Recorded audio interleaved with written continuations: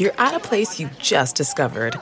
And being an American Express Platinum card member with global dining access by Resy helped you score tickets to quite the dining experience. Oh, okay, chef. You're looking at something you've never seen before, much less tasted. After your first bite, you say nothing because you're speechless. That's the powerful backing of American Express. See how to elevate your dining experiences at americanexpress.com/withAmex. Terms apply. Angie has made it easier than ever to connect with skilled professionals to get all your home projects done well. Whether it's routine maintenance, an emergency repair, or a dream project, Angie lets you browse homeowner reviews, compare quotes from multiple local pros, and even book a service instantly. So the next time you have a home project, just Angie that and start getting the most out of your home. Download the free Angie mobile app today or visit Angie.com. That's ANGI.com. Welcome to the ID10T podcast number 987. As I sit here in a rain-soaked Los Angeles, complaining about rain when other parts of the country, basically you need a can opener to get into your cars because of the sheets of ice that you are buried under. We're spoiled in Los Angeles when it comes to weather. I admit that. Doesn't take you very long to live here before you lose any resistance to the elements. So I apologize. I don't know why I have to apologize to you. I just feel bad for going, it's raining again. Oh, man. What? I have to wear a light zip-up hoodie in February? What the H? So I'm sorry about that. Hey, if you're going to be in Brea, California, next weekend, Feb 22 and 23, I'm performing at the Brea Improv. Doing 4 shows there. Tickets are available at improv.com/Brea. And then other dates, but let's just worry about next weekend for now. So I'll be there next weekend. And now, dear listeners, let us turn our attention to the ID10T Community Corkboard. A place for you, the ID10T community, to share a thing that you're making or have made or want to make, or a friend that you have, or a thing that you heard of that you like. Events at ID10T.com is the email for that to get your thing mentioned on the podcast. The first one is a friend of mine, a very cool entrepreneurial and super smart lady named Remy Brixton, who has started a podcast called Skin in the Game, and it is available on iTunes. So go get it there, because that's probably where you get your podcasts, I'm going to guess. Skin in the Game is each week. Freck Beauty founder Remy Brixton sits down to discuss entrepreneurship and beauty, interview badasses, and chat about anything else she thinks is inspiring. Remy went to school for interior design, so she learned everything she knows about growing a business from her mentors and Google University. She started Skin in the Game to motivate and inspire listeners that may want to start a business of their own. In the future, Remy wants to start a venture capital firm that focuses on seed funding for women-owned businesses, and she's on a mission to find out exactly what gives successful founders their spark. While Skin in the Game focuses primarily on business and beauty, Remy also mentioned she plans to have some episodes that are just whatever she's into at any given moment. For example, she has an upcoming interview with a man who survived a shark attack last year. Damn! Check out Skin in the Game if you're into all things startups, business growth, and maybe shark attacks. You can find Remy on Instagram at Freck, Freck, or freckbeauty.com. Nice job, Remy. Also, Santiago writes, I'm doing a magic show on February 23rd in downtown Santa Cruz, and my brother suggested I contact you about the possibility of my show being talked about on your show. Mission accomplished. Your brother is right. The show is called In Restless Dreams, and it's an evening of magic and storytelling about my life learning magic from when I was a kid to studying with masters in Las Vegas. It's a family-friendly show happening on Feb 23 at the Santa Cruz Performing Arts Center. Information and tickets can be found at santiagosmagic.com. This episode is Darren Lynn Bousman. Darren was, if you've been listening to the podcast since the beginning, Darren was on very early in the run of the podcast. Darren is a horror director. He directed Saw 2, 3, 4. He also directed Repo the Genetic Opera, and he has a new film out called Saint Agatha, which is in theaters and on demand as of now. So it's out there. And, I can't believe we've been doing the show for this, 9 years. 9 friggin' years. And just, that much of a person's career. He's made, 13 movies. Not in the 9 years, but around there. So it was really great to have Darren back on. He's such a sweet man and a great director and a collector of stuff. And so we talk a lot about collecting and horror, and also, the parents who are into collecting and horror, and at what age do you expose your kids, which is something that Lydia and I, of course, someday will have to be trying to think about. But also, a lot about following passions and whatnot. So thanks to Darren Lynn Bousman for coming back on. This is the ID10T podcast number 987. And now it is time that we shall roll the thing. Initiating ID10T protocol.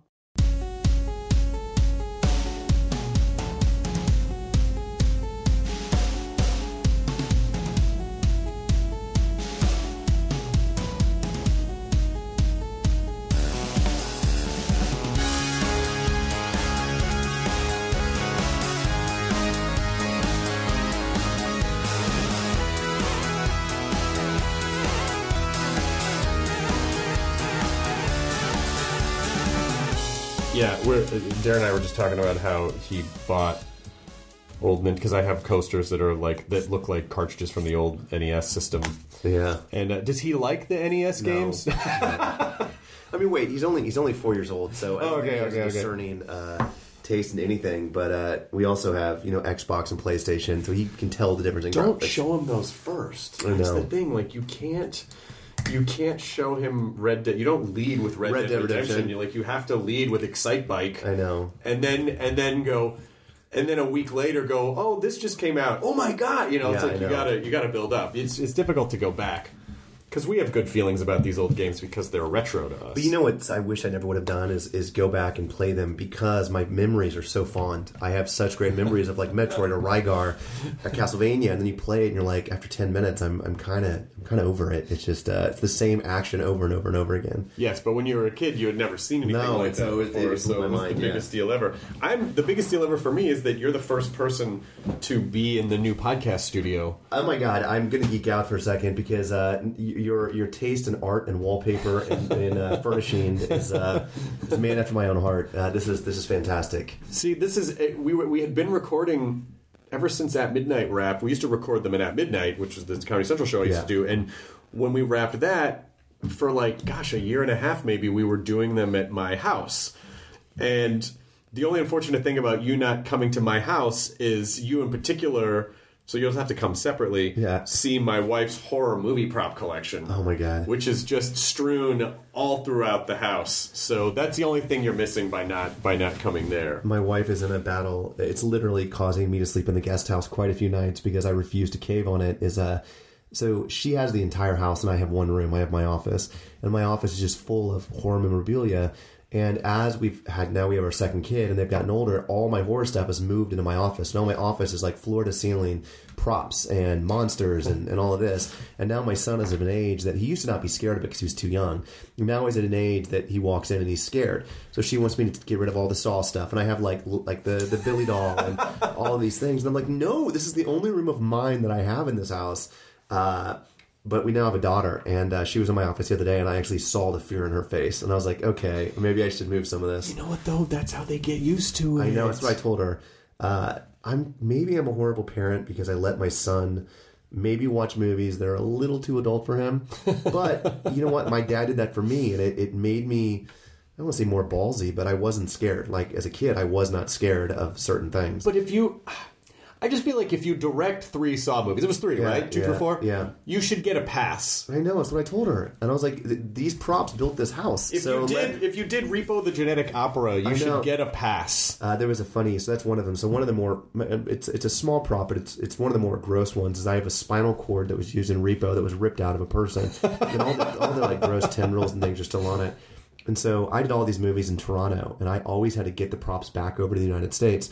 And I remember with Repo, I took it as a carry-on in a FedEx tube, and it was wrapped up in... Oh, Jesus. It was wrapped up in bubble wrap, and I remember going through the customs, and they made me unwrap it and take it out. And you have these. I have a picture, and these like 3 guys holding the spinal cord, and they just looked at me and like, "Do you want to explain what this is?" And I'm like, "It's from a movie." It's from a movie. Yeah. That I did. What's it called? It sounds made up. Repo, the genetic opera. It's a genetic opera. That's not a real thing. I got stopped as well when I did on Saw 2. There's this great scene where this girl falls in the pit of hypodermic needles, and I knew shooting it, this is going to be a cool scene. So I took just bags and bags of the hypodermic needles, because we had tens of thousands, and they're covered in blood and they look rusty. And I put them in a box and I shipped them back to the United States. It took about a year for me to actually get the box. We had to send letters. We had to send pictures from the movie to say this is from the movie. So yeah, I've had some good trying to cross the border. These are really clever serial killers. They came up with this whole movie ruse. Exactly. Well, that's sort of the. I mean, you know, when you're a collector, these are things that you have to. Yeah. Like, these are just hurdles that you have to jump through. Yeah. Because it is ultimately. You know, it's easy for us to think like, oh, everyone does shit like this, but it's really just a handful. No, it is. There's not that many. Well, as I've gotten older, I've started to collect occult memorabilia, and so I go to antique stores or go on eBay a lot, and I love like old texts, like old secret society booklets, documents, old Ouija boards, old ESP games from like the 1920s, 30s, things like that. And so now I'm starting to collect and amass like this just old ritualistic, because it looks cool, and it's I love things back in that day because it didn't rely on cheap plastic. It wasn't just like you could touch it and there was weight to it and there was artistry to it. And so yeah, my whole house is just full of that stuff. Yeah, before the time of mass production. Yeah. I mean, mass production kills everything. However, I would also argue that because we have mass-produced plastic things, it makes us appreciate and seek out the handmade. It does. You know, like things that are really authentic and were made by, probably world-class sculptors who, as a side gig, were like, well, I'll make a board game just to pay some bills. Yeah, as I've gotten older now, I just turned 40 this year, and it's crazy because how my interests have completely shifted from what I was 20 years ago. I look forward to going antiquing, and that sounds so ridiculous, but like I was on set last year, and I was so excited. All the cast got together and we went antiquing, and it made me very happy. I can tell you the 5 best antique places in Los Angeles right now. Yeah, like on week. I mean, if you look around here, you see that a lot of my life, people go, "Where do you find this stuff?" And I go, I know the right auctions, I know the right dealers, I know the right places, and I know, and I also know which places are starting to become overpriced. I know what's too much for something and how to get deals on stuff. When my grandparents passed, there was a estate sale that my dad did at their house. And I love books. I just love old books. I love the way they feel, the way they smell. And there was a huge box, and it was all my grandparents' books. And they were all selling them for and I'm making this number up, like 10 cents a book. And I went through and I grabbed the coolest looking ones, and they just followed me through middle school, through grade school, through high school. And recently when I was in college, that wasn't that actually recent, it was like 15 years ago, I went through that box, and some of the stuff I found in there was insane. We found an original copy of Jekyll and Hyde, one of the first prints. Oh my God. Yeah, we found Treasure Island, one of the first editions that ever came out. And it's so crazy because a lot of people throw stuff away thinking this is junk, no one wants this. But for people like me, when you see that, you realize you have a first edition of something. It's the equivalent of me opening my Nintendo when I was 6 years old. I get that excited. Well, I was having a conversation with a friend of mine who we were talking about how houses get built, like how people come in and they'll buy like an old house. Yeah. And then completely modernize it inside. I'm like, that shouldn't be allowed. And then what we think we kind of landed on was that it was people from Europe who were coming over, and to them a 1928 house is brand new. Yeah. Because they have places that are, hundreds, maybe even 1,000 years old. So to them it's like, this was a in 1928, this was a copy of a structure in my country that was made in the 1600s. Yeah, of course. Fuck you. I'm going to do what I want with it. So well, major props to your decorations here. Oh, thank you. Thank you. Yeah, now you got to come to the house to see the real treasures. Lydia's got some She's got a werewolf head from The Howling. She's got some original Gremlins. She's got the dummy from Dead Silence. Like she's got some good stuff. I went to Joe Dante's house, who directed Gremlins, and he had all of these Gremlins around. I literally geeked out. Like, I don't geek out a lot, but walking into his house and seeing some of the original Gremlins just made me giddy inside. It's hard not to. Yeah. It's like the first time you ever see a Muppet in person, like real Muppet in person, and you immediately, inexplicably just start crying. It is just like it something about that deep in your molecules of being influenced as a child. Well, going to the Henson Studios and seeing all the Dark Crystal figures that's that are all amazing. I mean, there's no way to describe it. They just fucking have Skeksis just like out. I know, just sitting in lobbies. Yeah, where people work. I know. It's like, why isn't this behind bulletproof glass? I know, or at my house. Or at my house behind bulletproof glass. Exactly. But then you realize not everyone hears the word Skeksis and knows exactly what that is and geeks out about it. So maybe that's just for us. Yeah, I think so. But if they wanted to, I don't know, just put it on a loaner program for a while, I think that makes a lot of sense. I think that's a great way to teach my kids about these things as well. Just have them sitting around the house. I tried to show Henry, which is my son, the Dark Crystal. He made it through about 20 minutes and just wasn't having it, which is a horrible, as a parent, these kids shows are mind-numbing. And I can't, like there's Paw Patrol and Peppa Pig and all of this. And I don't know what they find entertaining about it, but they do. I don't know if it's the colors or the sounds or whatever. And I'm trying to introduce them to things I watched as a kid. Mm-hmm. And so I'm revisiting all of these original things. The Secret of NIMH, The Dark Crystal, Legend, all of those movies, which when they used, going to Legend or Dark Crystal, puppets, there's something so much real. It's real. It's tangible. You could touch it. You can see it. It's right there. Right. As opposed to these really bad CGI and things like that they're putting in kids' cartoons. So. It is kind of funny. And CGI in and of itself is an incredible art. And CGI artists, like really good ones, are amazing. But I also feel like, with so many things in our world becoming digital, between digital art and the way that we interact digitally and stuff, it's like we're creating this virtual world. And it is nice to see, it is nice to see stuff manifest in the real world, because now a lot of kids shows, I'm sure, are, made by committees of scientists who understand how kids' brains think and learn, and maybe that's better for them. But we had what we had because people didn't think about that stuff. And I don't know, it was cool. But the Dark Crystal, if you're not ready for it, it is dark. It is. Like, there's nothing really comedic about it. It's not particularly funny. Like, there are some fun moments, but it's like it's kind of a fucked up movie. Yeah, it is. He dug Never Ending Story, which is another one of those kind of movies that just as a child kind of defined my love for movies and love for fantasy. So it's cool getting to rewatch and rediscover these things through the eyes of a child, because it just reminds you of so much. So when your kids are slightly older, you can maybe take them to a special effects house and show them how, like teach them the difference between, like show them the art of it so they'll appreciate it. I think they'll come around. I really do believe that they'll come around. He's 4. He's not like he's 10 or something like that. He's 4 years old. Yeah. So it'll be fine. Yeah. That's how they learn. I guess I'm lucky that my wife and I like the exact same stuff, and so there is no like relegate. I find that sometimes I'm the one who's like, I don't know if we need to put all this stuff out, which is very surprising to me. I never thought I would be that person. But, I'm terrified that, maybe it's better in the beginning if your kids are a little afraid of the stuff so they don't go, oh, toy. And you're like, that's an original. Yeah, I know. Please don't touch. So there's that Billy doll from the Saw films, which, so I've done this now in every movie I direct. Is I actually loan money to the production to buy the props, so I get them when the thing's over with. Mm-hmm. So, like, when we were doing Saw 3, I knew that at that point the puppet was this iconic thing. So I just paid for it. They had to build new ones, and I said, I'm buying it. So I gave them the money. At the very end, it's all my stuff, so I just take it back with me. That is fucking brilliant. Because you're paying nothing at that point, because you're not... And the reproductions of these things now are, $50,000, $60,000. You find them online, the reproductions, like really good ones. And then screen-used ones are just outrageous. So when I did Repo, when I did Saw... I just pay for the props or costumes, some of them, the ones that I want, and take them back with me. But it was really bad. The other day, I walked in my office, and I see Henry, and I hear him, and he's talking, and he's like, he's in an engaged conversation, and I walk in. It was a sight.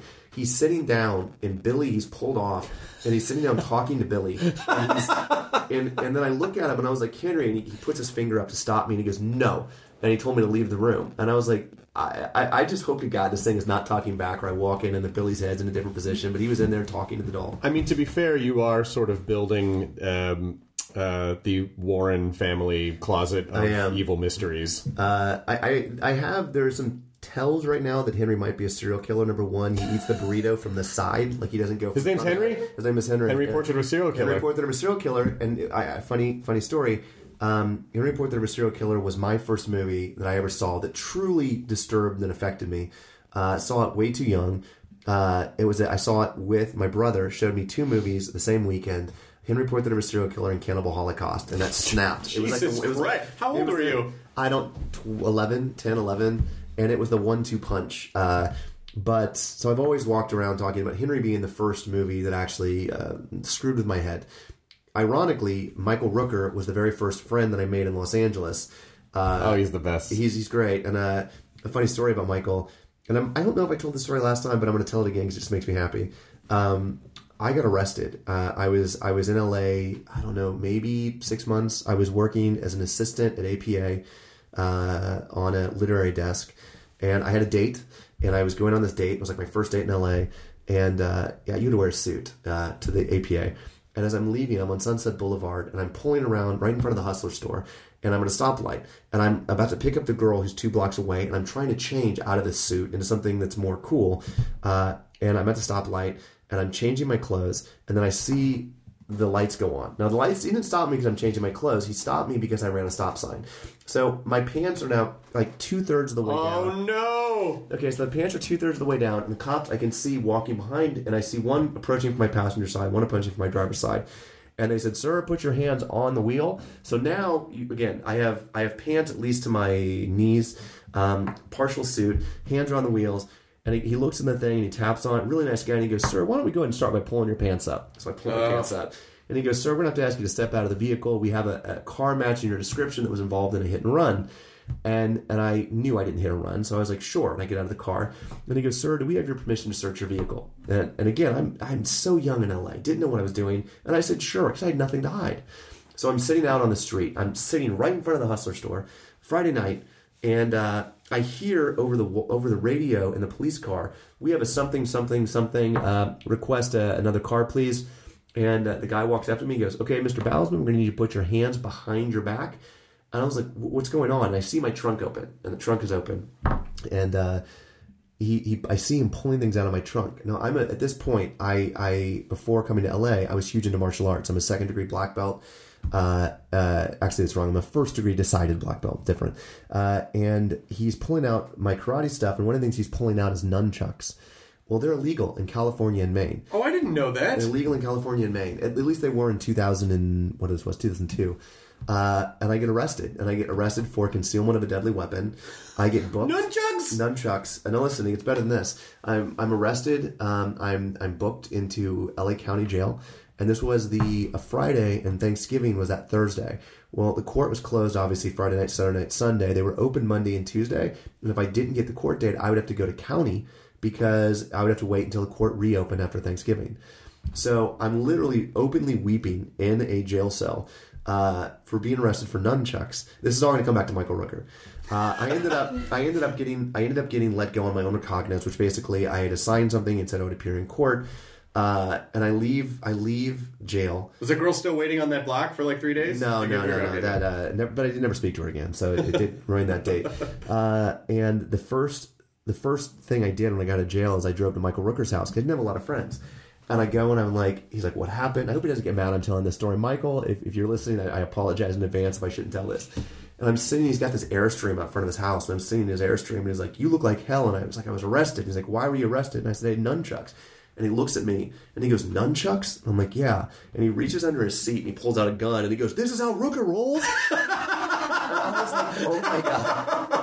Well, yeah. He owns a gun range, so I don't think that's a surprising, but that is amazing. As I realized, put those away. I know. I'm like sitting with Henry Portrait of a Serial Killer and talking about my time in jail. It's great. And so, bringing it back to Henry, your son, he's talking to Billy. And is this a coherent conversation? Is Billy telling him to do things? No, like do evil things. No, but Billy is the one that I have is electronic, and so he works off of remote controls. But the remotes were not on. But that just terrifies me. This the picture of walking in to see a 4-year-old kid sitting on the ground with a serial killing doll. I mean, that is pretty terrifying. Yeah, that's pretty terrifying. I know. But listen, if it gives good stories for Daddy's films, then what's the harm really in a small child talking to a possessed doll who may murder his family? Besides the fact that he might not get murdered, but other than that, it's not like Annabelle. It's not. I mean, we don't have proof that it's killed anyone. Yeah, exactly. And ultimately, Billy is just a vessel for Jigsaw. Exactly. So exactly. Although if you see Tobin Bell in a van behind your house. And again, another traveling through. So I never did convention until this year, and they're doing a lot of Saw conventions. And I got asked to go to one, and it was Tobin and Shawnee, who's the killer in Saw 2 through 4, and Costas Mandylor. And they asked me to come, and they were going to do these panels, and they asked if I'd bring the doll. And so obviously, I don't want to ship the doll. I don't want to check the doll. I want to take the doll with me.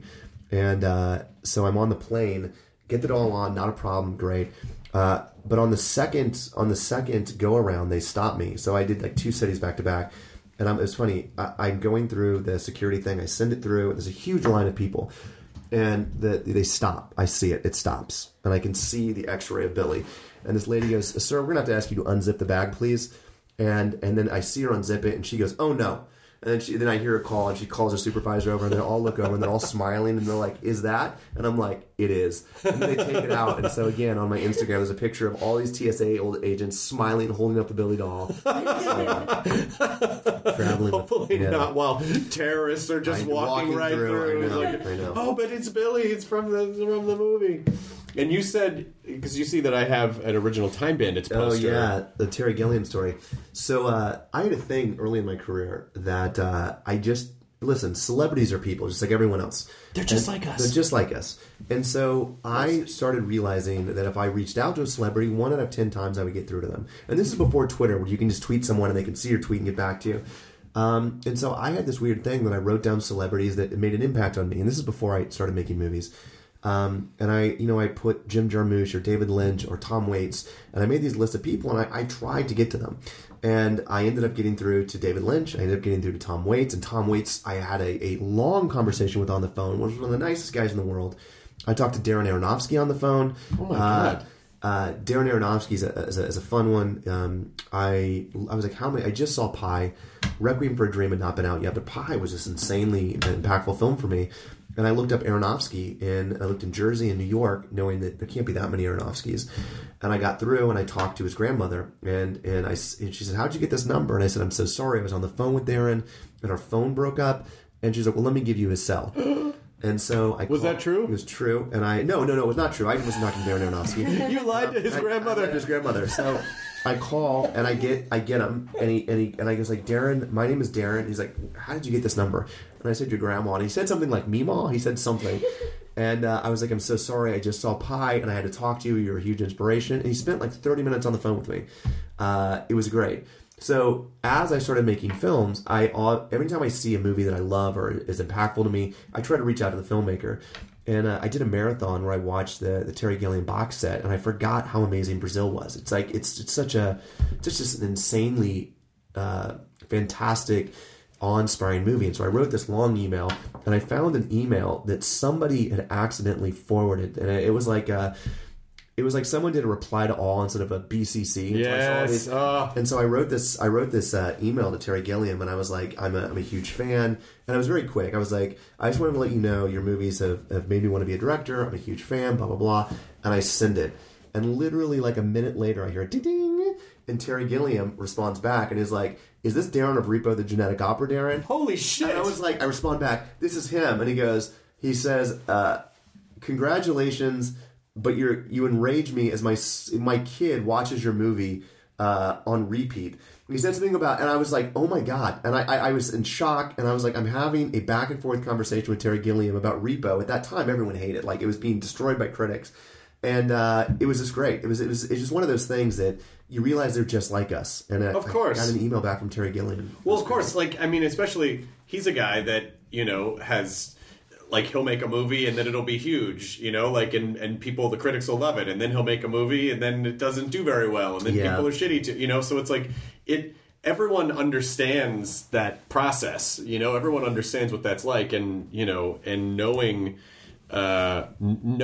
what it takes to make a movie and direct a movie. I'm sure everyone has empathy for if this is a business that you're going into, then we all need to support each other because it's not easy. I find the horror community or the genre community, I don't have any experience, maybe all the genres like this, but the horror, sci-fi, and fantasy world are so supportive of one another. I just got back from doing a movie in Bangkok, and I was there for a few months, and I was looking at a bunch of cinematographers, and one of them I saw did a movie with Guillermo years ago that he produced, and Guillermo's always very friendly. If I see him in person, he'll come up, he'll say hello, but it's not like we're very good friends, but he's always very nice and respectful. But I had his email, and so I'm in pre-production, and I just sent him an email, and I said, hey, I just have a really quick question. I'm so sorry to bother you. And this is after he's won the Academy Award, and again, 2 minutes later, what number can I call you at? And so Guillermo calls me on the phone. We have an hour conversation about cinematographers, what the movie I'm shooting. It's like, he didn't have to do that. The guy just won an Academy Award, and he's taking time out of his day to call me and just talk. And I found that my career has been very amazing about the people that I watch and respect, and the conversations and how supportive they are in offering help or advice. And that goes from Guillermo to Rob Zombie to Eli Roth. It's crazy. Something I never would have thought of coming out here. Yeah, I really do feel like that directors are, and I don't know. I know a good percentage of the genre people as well, but I find them all to be super personable, super nice, and I feel like it's because if you elect to go into genre, there's probably something artistic about your heart, and so obviously people want to make money, but I do feel like it's a group of people that no matter how much money they were making or not, they would still be directing films. Yeah. And that makes them part of a community and engaged in it. And it's a really nice thing. I might direct a movie in the not too distant future, so I might be picking your brain. Genre film then? Horror movie, horror movie. I mean, that's pretty much all Lydia and I watch are horror movies. Well, it started one of my first real reaching out to a director was Rob Zombie, who you obviously know very well. I was having a huge issue on Saw 2 with the ratings board. I couldn't get an R rating. It kept being NC-17. And again, one of those things where I had his email off a long line of emails, and I picked it off and I reached out to him. And again, he walked me through how to get the R rating. Did it work? It did. I got the R rating. They're nice guys. They're just people. Well, I think also because I guess everything is ultimately this way, but with directing in particular, the learning curve each time you go through the process is so steep. Yeah. Because I've known Rob since 1995, since years before he did Corpses. Yeah. And I was present during that whole process, and I watched him go through the learning curve the first time, and then the second time, and then the third time, and it just some things get easier, obviously some things get a little more complicated, but the amount of learning, and I think most people just feel like, hey, if I can save you from any shred of that, I wish someone had told me this. What I've realized is I've done 13 films now. It doesn't get easier for me. In fact, if anything, it's becoming more difficult and harder. And it feels like every movie is film school again. And it's because it's never. I feel I was in this insane position that I got to direct 3 Saw movies. I was 25 years old, and I'm doing these huge franchise films. And I guess in my mind, I assumed this was making movies was. This is it. This is how it happens. You do a movie, it comes in theaters 3 months later, it's in 3,000 screens, there's commercials on TV, and then you meet Mr. Independent World, and that's not the case. That was like a one-off thing. And so when I started making things like Repo or Mother's Day or this movie I just did, St. Agatha, you realize that's not how it really works. And it's also technology is updating itself so rapidly. So, 15 years ago, to do a visual effects shot, it was a process, and you had to learn these things to do the visual effects shot. Now with technology, people are learning stuff literally in middle school that have more knowledge of how to do green screen replacement than I do, who's made 13, 14 films. And so I'm surrounded. It's as a director, you're supposed to be the leader on set. You're supposed to know what you're doing. And I'm seeing these kids that are half my age that are throwing out terms that I've never heard of, that are being like, oh, this, and this, and doing things on their iPhone. And I'm like, what's happened? Like, I'm the old guy now. But also I think you also are sort of the, it's like you're the captain in a sense. So you hire specialists who are better at specialized things than you are. That's why you hire them. You surround yourself. You're only as good as who you surround yourself with. So you surround yourself with the best people that make you look good, and that's what I've been very lucky in my career that I've had people that make me look a lot better than I really am. To me, it sounds really fun. If I do get to do this, and I do it. I mean, I'll get to do it. It's just if I can talk myself into thinking that I can do it, but to me, it sounds so fun to just make really specialized genre films rather than trying to make big commercial stuff to try to get everyone. Just make it for a handful of people that are going to fucking love it. Well, that's what I've kind of based my career on. Repo, which was I'd done 3 Saw movies. They made a ton of money, and I could have continued on making studio films, making more Lionsgate movies, and making whatever. But I wanted to do something that spoke to me as an artist, not, again, something that wasn't safe. And I think to me that's what excites. That's why I like Jim Jarmusch or David Lynch. You look at these movies and you're just like, what the hell? Like, how did they get this made? And Terry Gilliam as well. You're like, what is this? And I love that. And so for me, I had to make Repo. I had to do something that was so batshit out there, so crazy, so insane, so dangerous. I think that was it, dangerous. I remember when I said I wanted to put Paris in it, the kind of reactions. Are you crazy? Are you insane putting Paris Hilton in this? And I was like singing with Sarah Brightman and Paul Sorvino. And just the look of bewilderment on people's faces. Those are the type of movies that inspire me the most. Because there's just that complete what the fuck factor. Well, yeah. And when Rob was doing Corpses, and I mean, we talk about this all the time because I did this TV show a couple days ago, Ridiculousness. I was a guest on the show Ridiculousness, this MTV show. And I was wearing a Captain Spaulding shirt, and a dude from the audience was like, fucking Captain Spaulding! And I love that. Yeah. And Rob and I talk about this all the time. He's like, that movie just needed to percolate over time, because when we made it, obviously there were issues. It took a couple years before it came out.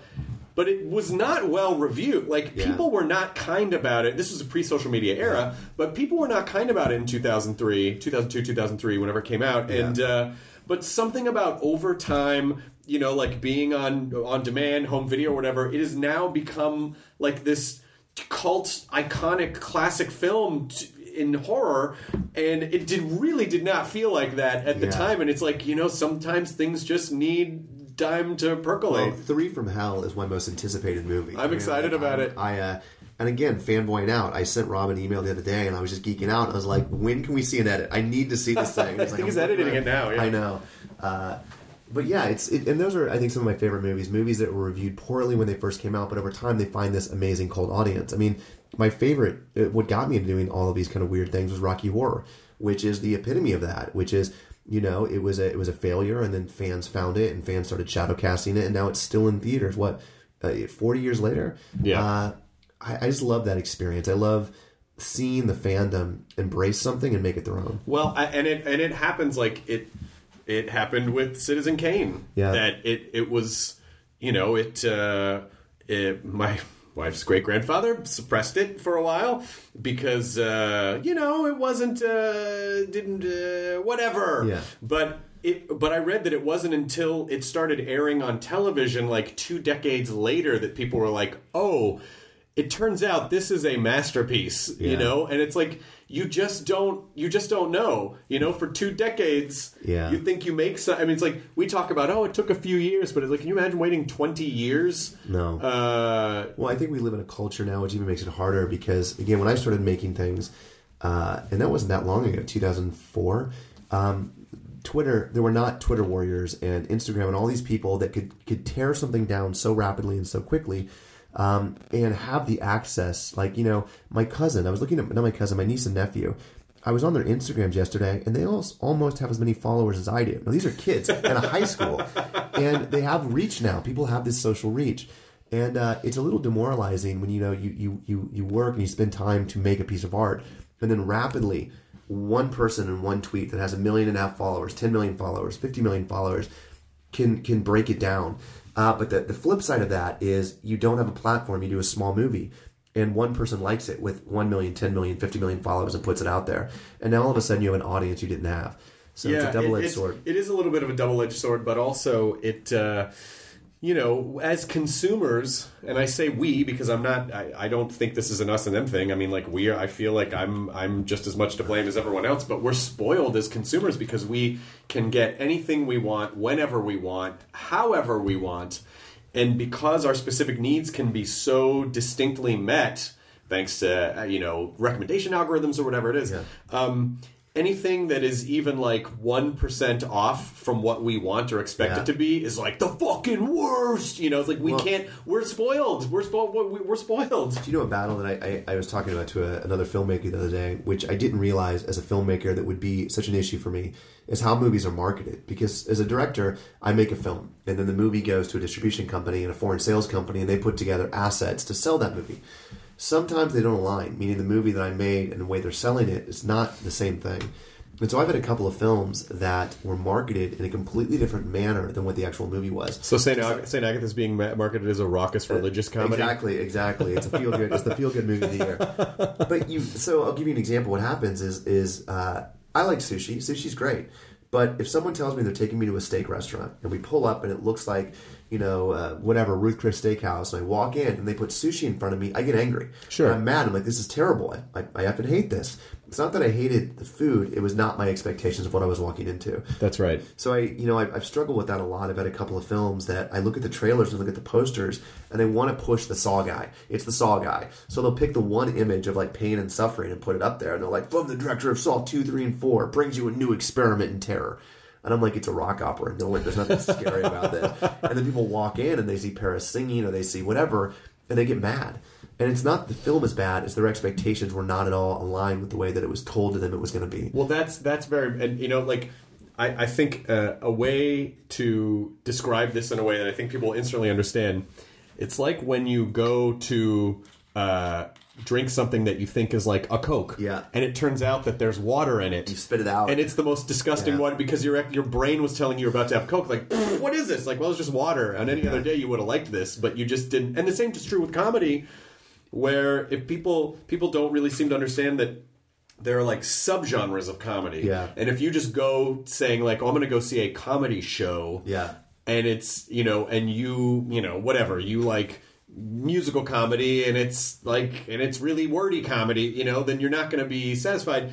And so some of it is like doing a little bit of the work and research ahead of time to make sure, like, is this in the wheelhouse of stuff that I would like or not like. I took a year and a half off in between a couple of films, and I did this insane, crazy thing that's now my extreme passion is immersive theater. And I felt that I was becoming so desensitized by social media and distracted. Do you mean like Sleep No More? Just like Sleep No More. Yeah. We did, I basically burnt out. I did like 7 movies back to back to back, and I was burnt out, and I needed something new. So I started traveling, and I was in New York, and I went to Sleep No More.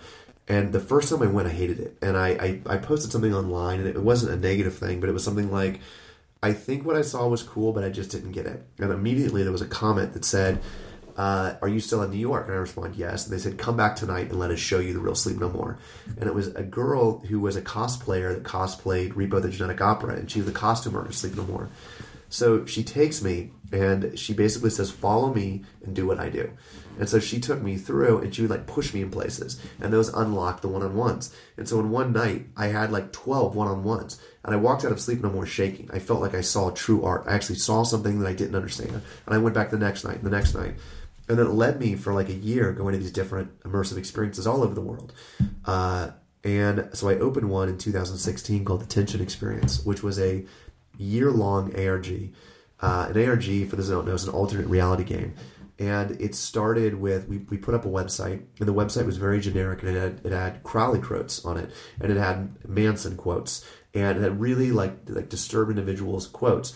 But if you played around with the quotes, you would see glitches in the website. And if you went up and looked at the source code, it led to a phone number on like the bottom page of the source code and it just said, help me. I already love this. Yeah. So only like 5 people found the source code in the first week. And we had an actor that we hired that had a cell phone, a burner on them, that they had to answer it 24/7. They were paid to answer the phone 24/7. And so the first 5 people called. They got the message. The person answered. And the person said, write this down immediately and repeat it back to me. And we gave an address to a warehouse. And they said, repeat it back. And then we'd said Saturday at 10 a.m. The next person called in, we'd say Saturday at 10:30. And next thing we knew, when this got passed around online and Reddit, we had hundreds of people calling this cell phone. And we took a warehouse out. We hired actors, and no one knew it was me doing it. Every time I would cast someone or hire them, it was done online with a fake name, and they were sent burner cell phones. They could only talk to me through a burner cell phone. And long story short, by the end of the first month, we had hundreds and hundreds of people in LA doing this thing, and it lasted almost an entire year, where we would send you all over all over LA, going to alleyways, bars, getting in weird vans, being taken to warehouses. And then it eventually led to a site-specific 3.5-hour, 50,000 square foot immersive experience. And what was amazing about it, what I loved about it, was it forced you to be present. When you walked in the event, we took your cell phones from you. There was no cell phones. And we forced you into uncomfortable situations with strangers where you had to talk to them and be there with them and actually communicate with them.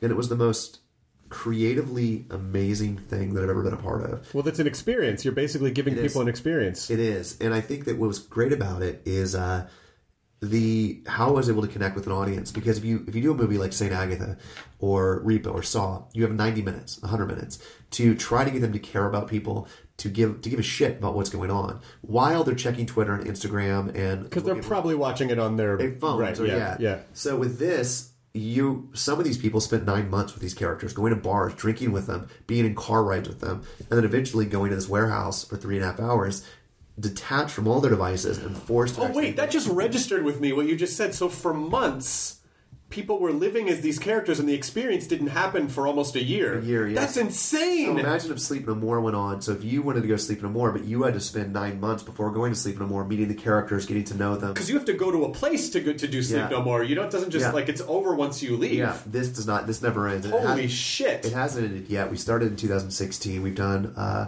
every year we've done a new one. So the first one was the Tension Experience. The second year was the Lust Experience, and it was if you could walk into Stanley Kubrick's Eyes Wide Shut. So we took over this place, and it was a sex party, and you had to figure out there was a cult operating in sex magic in the shadows of this sex club, and you had to go in. You had to wear masquerade masks, and it was all based on your decisions. What would happen to you? It was 2.5 hours long. No two people got the same experience. And then we just finished one. We just closed it called Theater Macabre, which was my favorite. It was basically 12 separate storylines. Each storyline lasted 2 hours, and you went in groups of 10. So that meant every person that went in got a completely... You never see each other. You'd walk in, and you were a killer, or you were a politician, or you were a prostitute, or you were a drug dealer. And for 2.5 hours, you had your own storyline. So, oh my God. Yeah. That's incredible. And so are you going to do another one? We're working on the next one right now. The Russo brothers that did the Avengers movie, yes, of course, just partnered with us on the Tension Experience brand and taking us to Vegas to do it in a casino. So they came. They were big fans of the Tension. There's not enough tension in Vegas. I know. They're just walking in and hearing and like hearing bachelorette parties and drunk people throwing everywhere. I've had to go to Vegas a couple of times in the last few months with this, and it's bad. Like now my butthole clenches every time I walk into the casino. But yeah, it's great. I mean, the Russos are elevating us to a different platform, but they were huge supporters and fans. They came in, they saw what we did, and they partnered with us on it. And I think that's, and this is where you're like the real artist part of you is really thriving, because I think people are, when we talk about how so many experiences are not material experiences, they're digital experiences, and I think people crave, we as human animals crave to feel things in the real world, real experience, real interactions. I mean, even though it's all fake, but I just mean like interactions in the real world. And I mean, this, to me, it's not surprising that this is something that is starting to scale up and expand, because people are just desperate to have real world stuff. Well, it was great. So once Tension closed and we did another one of them, I got a phone call from Neil Patrick Harris's husband. And David Burka. David. And he calls me and he's like, hey, don't tell Neil. I want to do something special for his birthday. Could you fuck with him? 24 hours. And they're the fucking best. They are. And so basically, I mean, I know Neil pretty well now. And so we, my partner Clint Sears and Gordon Bijalanek and I, who did the creators of this thing, put together the game. It was literally the game. It was 24 hours. Neil had no idea. He woke up and there was a man standing in the foyer of his house. Jesus Christ! And we tailored it to Neil's likes. It was about this old magician that was going to give him the final trick, but he had to do these things throughout the day. And one of my favorite things we did for him was Neil had a pre-scheduled lunch that he was doing with some friends. We found out where the lunch was going to be, and we hired about 50 extras. And they all were there eating when Neil walks in. So everyone's eating, they're having their food. Neil sits down, and he's having his lunch. And at the exact same moment, they all got a text. And they all stood up at the exact same time, stared at Neil, and pointed to a door. And the door led to an alleyway. And Neil had to stand up, go to this alleyway. And at the back of the alleyway, it's a huge alleyway, we had an old TV from the 80s and a VHS in it.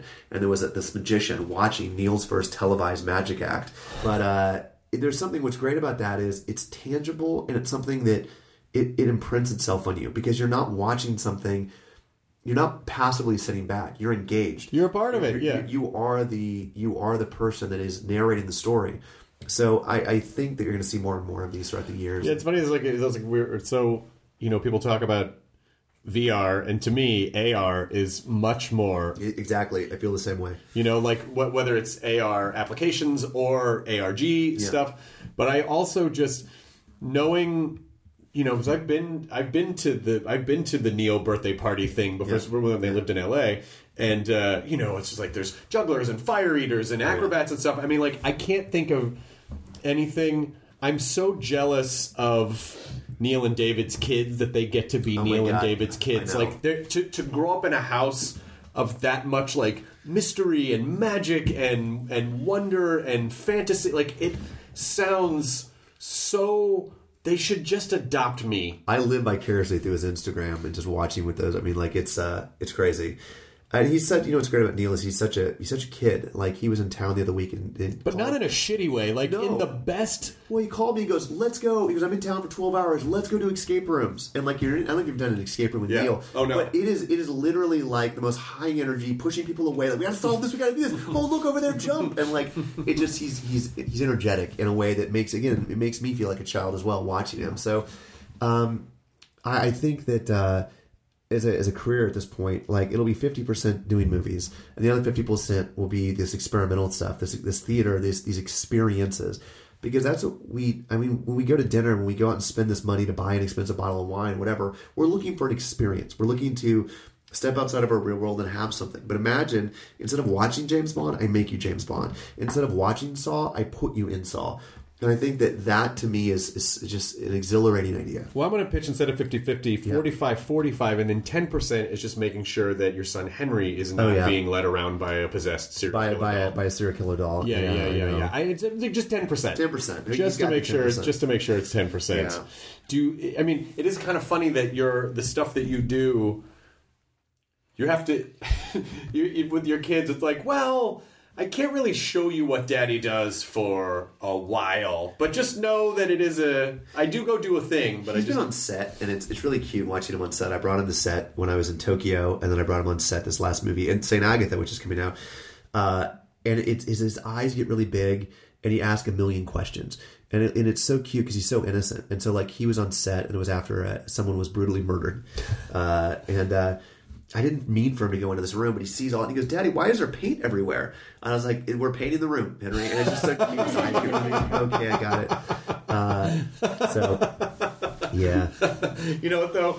I think your kids will appreciate that. And actually, ultimately, will probably be boring to them. Or you're going to see a front page in a couple of years, Henry, the real portrait of a serial killer, and it's that's possible, but I doubt it. Because I think they'll just get desensitized to it, and they'll rebel against whatever you're into. They'll have to rebel as teenagers. And it makes me want to make a kids movie, though. That's the one thing I've realized is that I want to make something like a Goonies-like thing for. Well, I think that some of the best kids movies had a layer of macabre underneath it. Goonies absolutely did. And we, like whether it be Dark Crystal or and some of the older kids movies are dark. Yeah. Willy Wonka and the Chocolate Factory is dark. It absolutely is dark. And so him in the boat ride in the tunnel is it's even today is terrifying sequence. Yes. So it's like what's underneath there is I don't know. I feel like we're losing that because it's so much like, well, everything's so subgenre specific. Well, this is specifically for kids. This is specific. It's like, but there was a time when adults and kids could watch the same stuff and both could be satisfied. I had a really intense experience that I was not expecting. Henry loves, one of our favorite things we do is we go to Legoland, and he can ride every ride at Legoland, and it's great. But we went to Universal Studios. He loves the Minions. And we live near Universal Studios, and he can always see what he says, the big Minion. There's a huge Minion peeking over a parking lot, and you can see it from our house.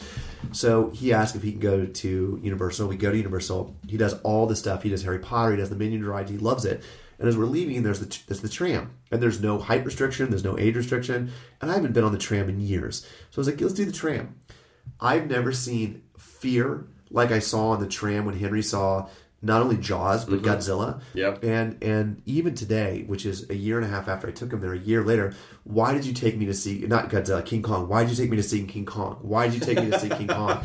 And I felt so bad because everyone in the tram, like, he was shaking and he was crying. And I was like, oh, dude, maybe this was a really bad decision on my part. You just don't know, because there's also a reality that exists where he thought it was the greatest thing in the world. Yeah, I know. And that's what in my head, I was like, oh yeah, he's going to love it. And it's also now it's projected. It's not like it's not a real King Kong. He's not going to understand why in like 15 years he's going to be on a date seeing a Planet of the Apes movie and he's going to just uncontrollably shit his pants. He's not going to remember why. He's not. Have you done the Boo Crew podcast? No. It's great. It's great. It's basically a horror-themed podcast, and this guy named Trevor does it that we know, and he lives in a house that is, like, sometimes when you'll come see our house, and there's a lot of, like, fun stuff around, but he has actually built, first of all, he has, like, a carousel in the middle. Is it LA? It's in LA. It's in, like, a normal-looking neighborhood, normal-looking house, and you go inside, and immediately it's like there's all this, like, he's recreated this Harry Potter rooms, and the studio is a secret bookcase, and he has a fucking carousel in his living room, and he's got mirrors that when you walk by, like, ghosts start animating on them. It's incredible, and they're so nice, and it's such a great podcast, and it's a really great horror podcast, and I think you would love it. Oh my god, the Boo Crew. Yeah, it's called the Boo Crew. Okay, yeah, excellent. You should do it. But Lydia did it last year, and they were so sweet and so wonderful. That sounds great. Yeah, they would have a lot to talk to you about. Speaking of talking about stuff, St. Agatha. The movie, which is out, I believe. It's out today. Yes, it's out today. It was. It's crazy. I don't know if there's something subconsciously that I'm dealing with my own kind of shit in my brain, but I keep doing religious themes. Did you go to Catholic school? I did not. You did not go to, because I did go to Catholic school. Yeah. And we didn't have sadistic nuns. You did not have sadistic nuns. No. One of the writers, Sarah Michaels, did go to Catholic school, and she talks about the horrors that befell her. Now, obviously not necessarily what we do in this movie, but it's crazy because when they presented me with the script, they just told me to Google. They said, Google some of what this talks about. And it was basically these horrific stories of these forced adoptions that took place inside convents, where young girls would come in there, and the nuns would convince them that your child is better off not with you, and in the loving arms of a family that could take care of them. That they were selling them to. They were selling them, or they were getting donations for them, donations back to the church. Right. And so it just seemed like a really cool intro into a movie like this. And I don't know if I would call St. Agatha a horror. It's dark and sinister and fucked up. It's a fucked up psychological thriller. Yeah, with some gory. It's a nun thriller. So, yeah, nunsploitation is what they're saying. Nunsploitation. Yeah.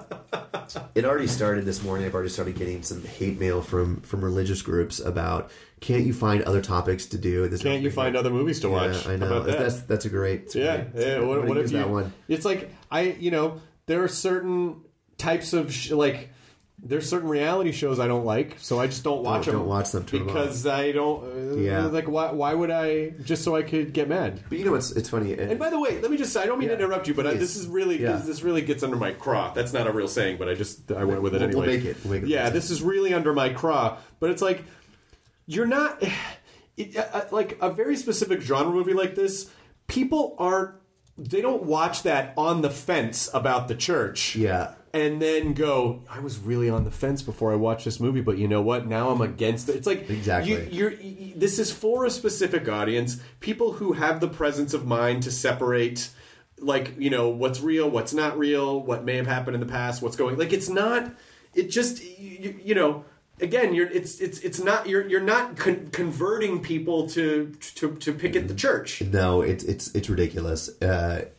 I mean, you know what though? It's actually good because anytime people do this, it just brings more attention to it, which means we sell more downloads. But all you have to do is Google it. Like, and I think that's the other thing. It's that I'm not making things up. I'm not trying to take down a church. It's not even really based in religion. It's a story about a girl who horrors befall her in this house. I mean, that's what it is. But it was a unique one.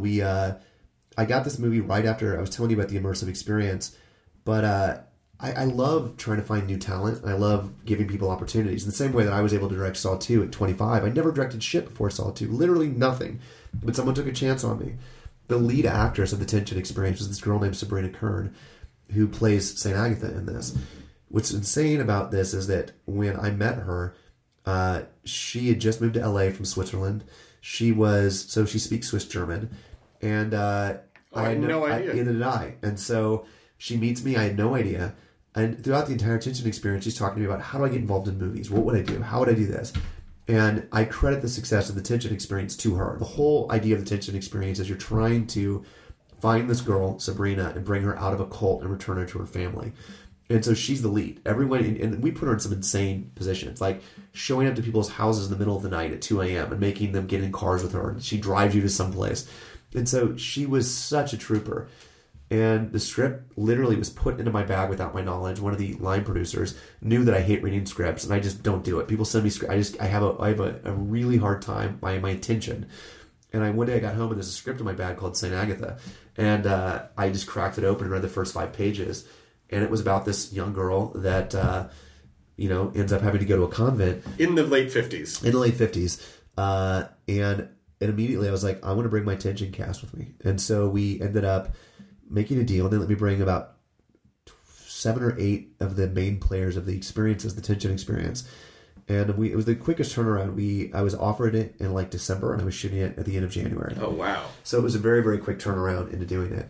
And it's crazy because Sabrina, English is her second language. I have not mastered English yet, and I've been here 40 years, and I don't hear her accent at all. I had no idea. And that was her first movie, which is also crazy, and I'm excited for her because she started getting reviews. And that's always, I warned her at the very beginning. I was like, listen, this is a huge thing. You're going from never been in a movie before to being the English-speaking lead in a movie with your name on it.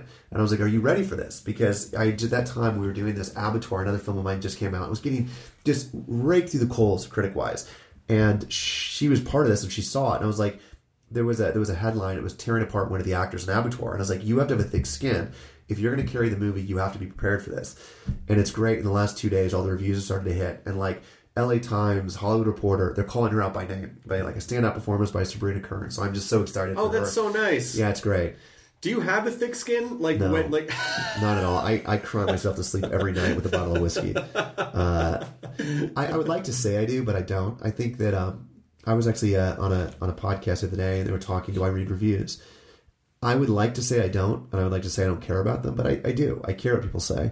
Because you know what it is? My mom has a Google alert on me. And I want to know what my mom is reading, because my mom is she's a Midwest Norman Rockwell archetype. That's who she is. And so I don't know how many times she's called me crying about, did you read what Deadline said? How dare they? Oh, and that's so heartbreaking. I know. So I try to get ahead of everything. But I wish I didn't have to. I wish I didn't. But I'm a masochist. I do. I think the older I've gotten, I've learned how to deal with the negativity. and I kind of laugh at it. There was a review that came out yesterday. They gave it 0 stars, and it says this movie is an abomination of a film. And it was like there was not one nice thing I could say about it. It was like literally 5 sentences, and it said 0 out of 10. And I was just like, that, I retweeted it. I was like, that's awesome. Good for you, dude. Like, that made me happy. Like, 5 years ago, me would have cried, but now I just retweet it. I think it's funny. But it's also like, if someone if someone hates something, then it made them feel an emotion, and maybe there's something there. I just don't know. I mean, again, like I'm sure the one side of the argument is like, well, don't put stuff out there if you can't take it, and it's like, yeah, but that people, to get attention for themselves, are trying to be as mean as they can because that's engaging to audiences. It's one thing to say, I didn't like this movie, here are the reasons why. I didn't feel the story made sense, or I didn't like this, or I didn't like that. That's fine. It's not that artists can't take criticism. It's just that no one wants to be treated like shit. And it's very hard for people to understand, or like, I just expressed my opinion. Like, yeah, but you said the guy was should get lit on fire. Like, that's not the same, you know? You know what I think it is? It's when they turn personal that affect me. It's like, if you want to critique the movie or say you hate it, fine. It's the personal attacks, which I always have a problem with. Because, again, I just picture my mom reading those things. Yeah. But I think you have to have a thicker skin if you're going to be in this industry. I've said this in the past, and the majority of my life, I'm a failure. I fail 9 times out of 10. I get fired off jobs. I scripts that don't sell. I spend years working on something that falls apart. But then I have that 1% that I succeed at. I get Saw 2. And then I have 99 failures, and I get Saw 3. And so you spend, as a creator, so much of the time being told no, but you just need that 1%. And so I think that you kind of have a thick skin because you have to understand the word no. Yeah.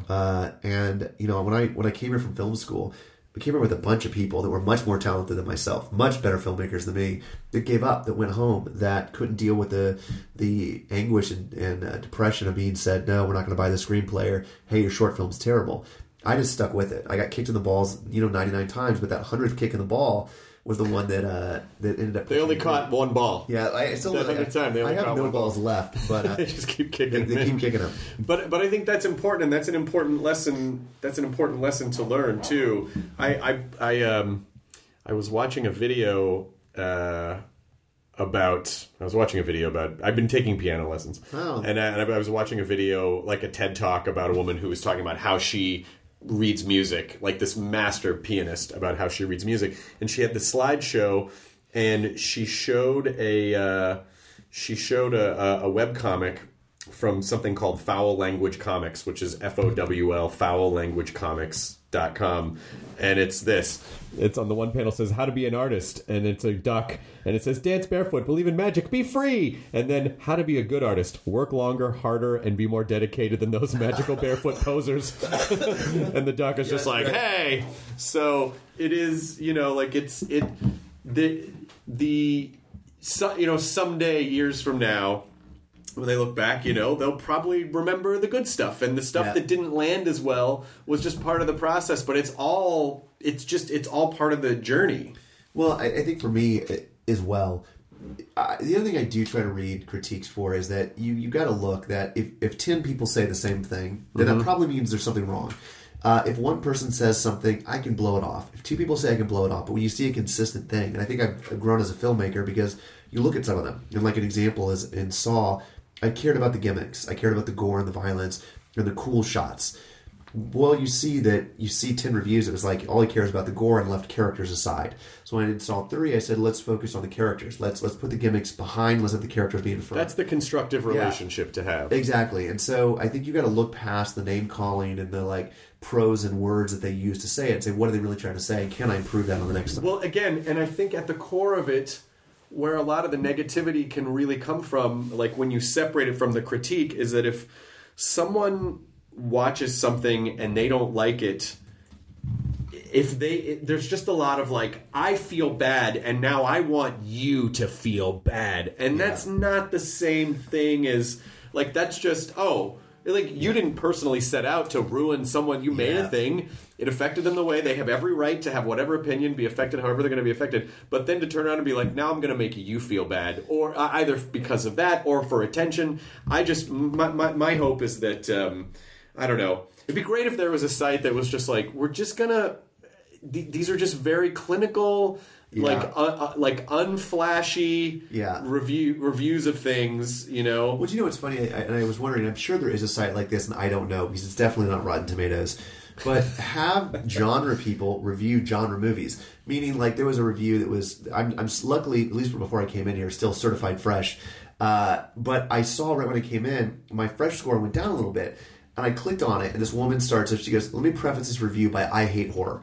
That was how the review started. And I'm like, why are you here? Why are you weighing in on this? So I think that would be a really cool thing is that you have a council, or whatever you want to call it, of 20 horror critics, and they love horror. They love horror. Have them review the horror films. If you like comedy, do that. Because I think it's an unfair thing if you have some housewife from the Midwest, it's a Christian like do-gooder that's like, I love family films, and I'm going to review this, and I'm going to tell you how. Yeah. Rotten Tomatoes, particularly for horror, Lydia and I say all the time, can be wildly inconsistent. Like you'll see, like some things will get like a 90%, and you watch it and you go, what the fuck? And then other movies turn out to be gems. Yeah. And they're only, they get like 40%. Yeah, I know. And so that's why it'd be interesting. I'm sure there is a site like this, but I guess there are. I mean, the Bloody Disgustings or the Fangorias that are those horror sites. But I mean like a bigger conglomerate site that does review all the movies. But if you're going to review a horror movie, you at least acknowledge that you appreciate the genre. Right. Not give it to someone that hates the genre and you know you're going to get a splat. Right. Well, you were on the podcast maybe 8 years ago. It was a while. I mean, I think it might have been in the first year or two, maybe 2011. Yeah, that sounds about right. And it was such a delight to have you back, and I so appreciate. It's great to be back. I love what you're doing, and I love you have such a good heart, and I love how passionate you are about hearing you talk about immersive theater experiences. I didn't even realize I had this until I got here, but you can have this too. This is the coffee table book on the first year of the ARG, and it talks about how we. Oh, that's fantastic! Thank you so much. Yeah, this is great. Neil actually writes the intro in the beginning of it, so you can. That's really cool. Well, thank you for having me back. Thank you, Darren Lynn Bozeman. And I'm going to be moving into this house, just to let you know. Just be the caretaker. You can be the caretaker. Yeah, absolutely. Yeah, I invite you. Oh, and as we end the podcast, just one piece of directing advice. Just give me one piece of directing advice. One piece of directing advice that you wish someone had told you. Here's what I wish I knew back. You have to believe in whatever you're creating more than any other person, and you have to be its biggest advocate and the one that fights for it the most. I have so many people that have given me their scripts, and they're like, yeah, it's not great, but I think I get this thing made. I'm willing to lose my career over any movie that I do. When I set off to do a movie like Repo the Genetic Opera, I realized at that point I could lose everything. Like I was turning down a payday, I was turning down whatever, but it was a story that I had to tell. So I think that when you're setting off to make your first movie, or your second, or your third, make it a story only you can tell. You're the best person to tell that story. Because if someone next to me can tell the same story that I would, I shouldn't do it. So that's probably what I'd have to say. That's a great piece of advice. Just about being invested in the thing. Yeah. And making, because that's how you make it personal. Well, you look at is that any of these movies, St. Agatha, and I'll end on this note, is that it took a year and a half for St. Agatha to come out, and I was attached to it from to when I got the script until it came out. It's not a quick thing. You don't turn it around in 3 months and it's done. Some movies take years to come out, and you have to be willing to champion and fight for it and do interviews and posts and whatever that is for years and years and years. No one's going to do it outside of you. You have to be the biggest champion for the material. It's the only way it's going to get seen. So you gotta be in it for the long haul. Oh my gosh! Thank you so much, Darren. Thank you. It's so good to see you. I hope you do the movie because I would love to see. Your take on whatever. Well, I really hope that because I have an appreciation for how hard it is to make things, and so I don't watch things with a shitty eye in the sense of like, oh, what the fuck, like now I know enough to know like maybe they lost light that day, maybe an actor didn't show up. It's a low budget horror movie. Maybe maybe they didn't have the money to do. So. It'll be interesting to see if the areas where when I do critique stuff, if it's like, oh, that's why it's hard to ... So we'll see. I don't know. All right. Until next time. Thank you, Darren. Yes, thank you guys. The end. You've just listened to the ID10T podcast. Most weight loss plans are one size fits all, not taking into account each person's individual needs. Noom takes into account dietary restrictions, medical issues, and other personal needs to build a plan that works for you. Everyone's journey is different, so your daily lessons are personalized to you and your goals. Stay focused on what's important to you with Noom's psychology and biology-based approach. Sign up for your free trial today at Noom.com. That's Noom.com. And check out Noom's first ever cookbook, The Noom Kitchen, for 100 healthy and delicious recipes to promote better living. Available to buy now wherever books are sold. Number 987 with Darren Lynn Bousman. It is time for Word Salad Wrap. And I think it kind of makes sense to sort of build off what Darren was talking about at the end of the podcast with, when it comes to directing, just make sure that you're passionate about the thing that you're working on, and maybe not so much like, man, I could probably make that work. I mean, listen, if you are a person who can make anything work, fine. But let's just kind of zero in on that a little bit and talk about passion. Passion in and of itself is not going to fix your life, but it's a good, in as much as being able to start a fire isn't going to solve every problem you have, in the winter. Yes, you can start a fire, but you got to keep it going. You have to figure out how to maintain it. But let's just talk about passion for a second, because that's the drive and that's the spark. And also it's the kick in the pants to kind of get you to figure out what it is that you want to do. Maybe you don't even know what you want to do. You ask people, what do they want? And they go, I don't know, more, something, I don't know. And so maybe let's talk a little bit about exercises that might kind of help you unlock some of your passion. I mean, I'm a big believer in that if you can see it, you can believe it. Did I say that right? I just mean, look, you have a lot of thoughts and things running around in your head all day, just running around like chickens in a pen. And it can be very difficult when you're trying to manage all those to really think clearly. And so, if you take the basic principles of the old kind of getting things done mentality, it's just get everything out onto paper into the physical world. And so, if you don't know, I mean, everyone's passionate about something. If you want to make some kind of a change in your life, you need to figure out what it is that you want.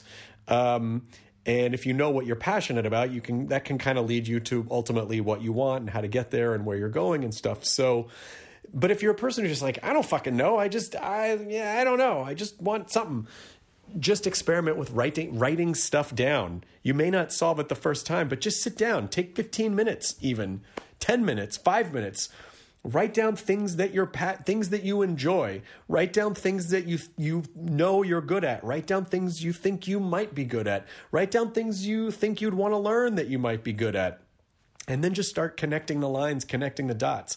Because the more specific your passion, I think the kind of easier it is to envision, and the more detailed it is, the more likely it is that you'll be able to achieve it. Because you'll get a crystal clear picture in your mind of what it is that you want. And, I'm not someone that just thinks you can just sit around and think everything into existence. Yes, you certainly can manifest things by thinking of them and picturing them, but you do have to take some action. So unless you know exactly what it is that you're passionate about, you're not going to know what action to take. So start connecting dots, start writing things that you're passionate about. If you like baking and I don't know, D&D, maybe figure out, is there something that you can do that involves, because that's how you create new things that the world hasn't seen. Listen, everyone is legitimately unique. You are a unique set of experiences. You are a unique, so I don't want to say snowflake because that has a negative connotation now, but I mean, everyone is different and everyone is unique. And so the more unique you are, the more uniquely you are, the less competition you have with anything else in the world, the more you can scoop out that innate uniqueness that you, through the experiences that you've been gifted in life, have, then the more unique of an expression that's going to be, and the more interested and interesting people are going to go, oh my God, I never thought of doing it that way.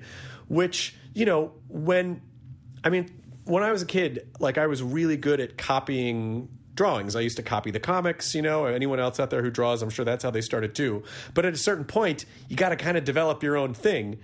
And I think for me, one of the reasons why I knew I wasn't really necessarily passionate pursuing art is because I just never really had like a really specific thing that I needed to say with drawing or painting.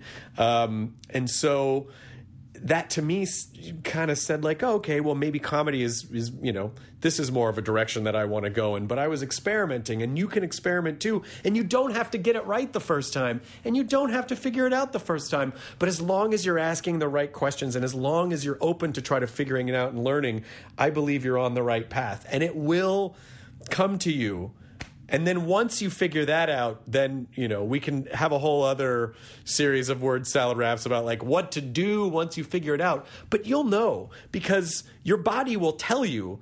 Your gut knows more than your brain, or at least your gut is more aware of a lot of things that the forefront of your conscious thought doesn't know. And so when you start tinkering around with ideas or connecting dots or writing stuff down, you will get like that butterfly excitement thing when you're in the area. It's like hot, hot, hot, cold, cold, cold, cold, hot, hot, hot, hot, hot, cold, hot, hot, cold, hot. Your body will tell you what excites you, and you'll feel it.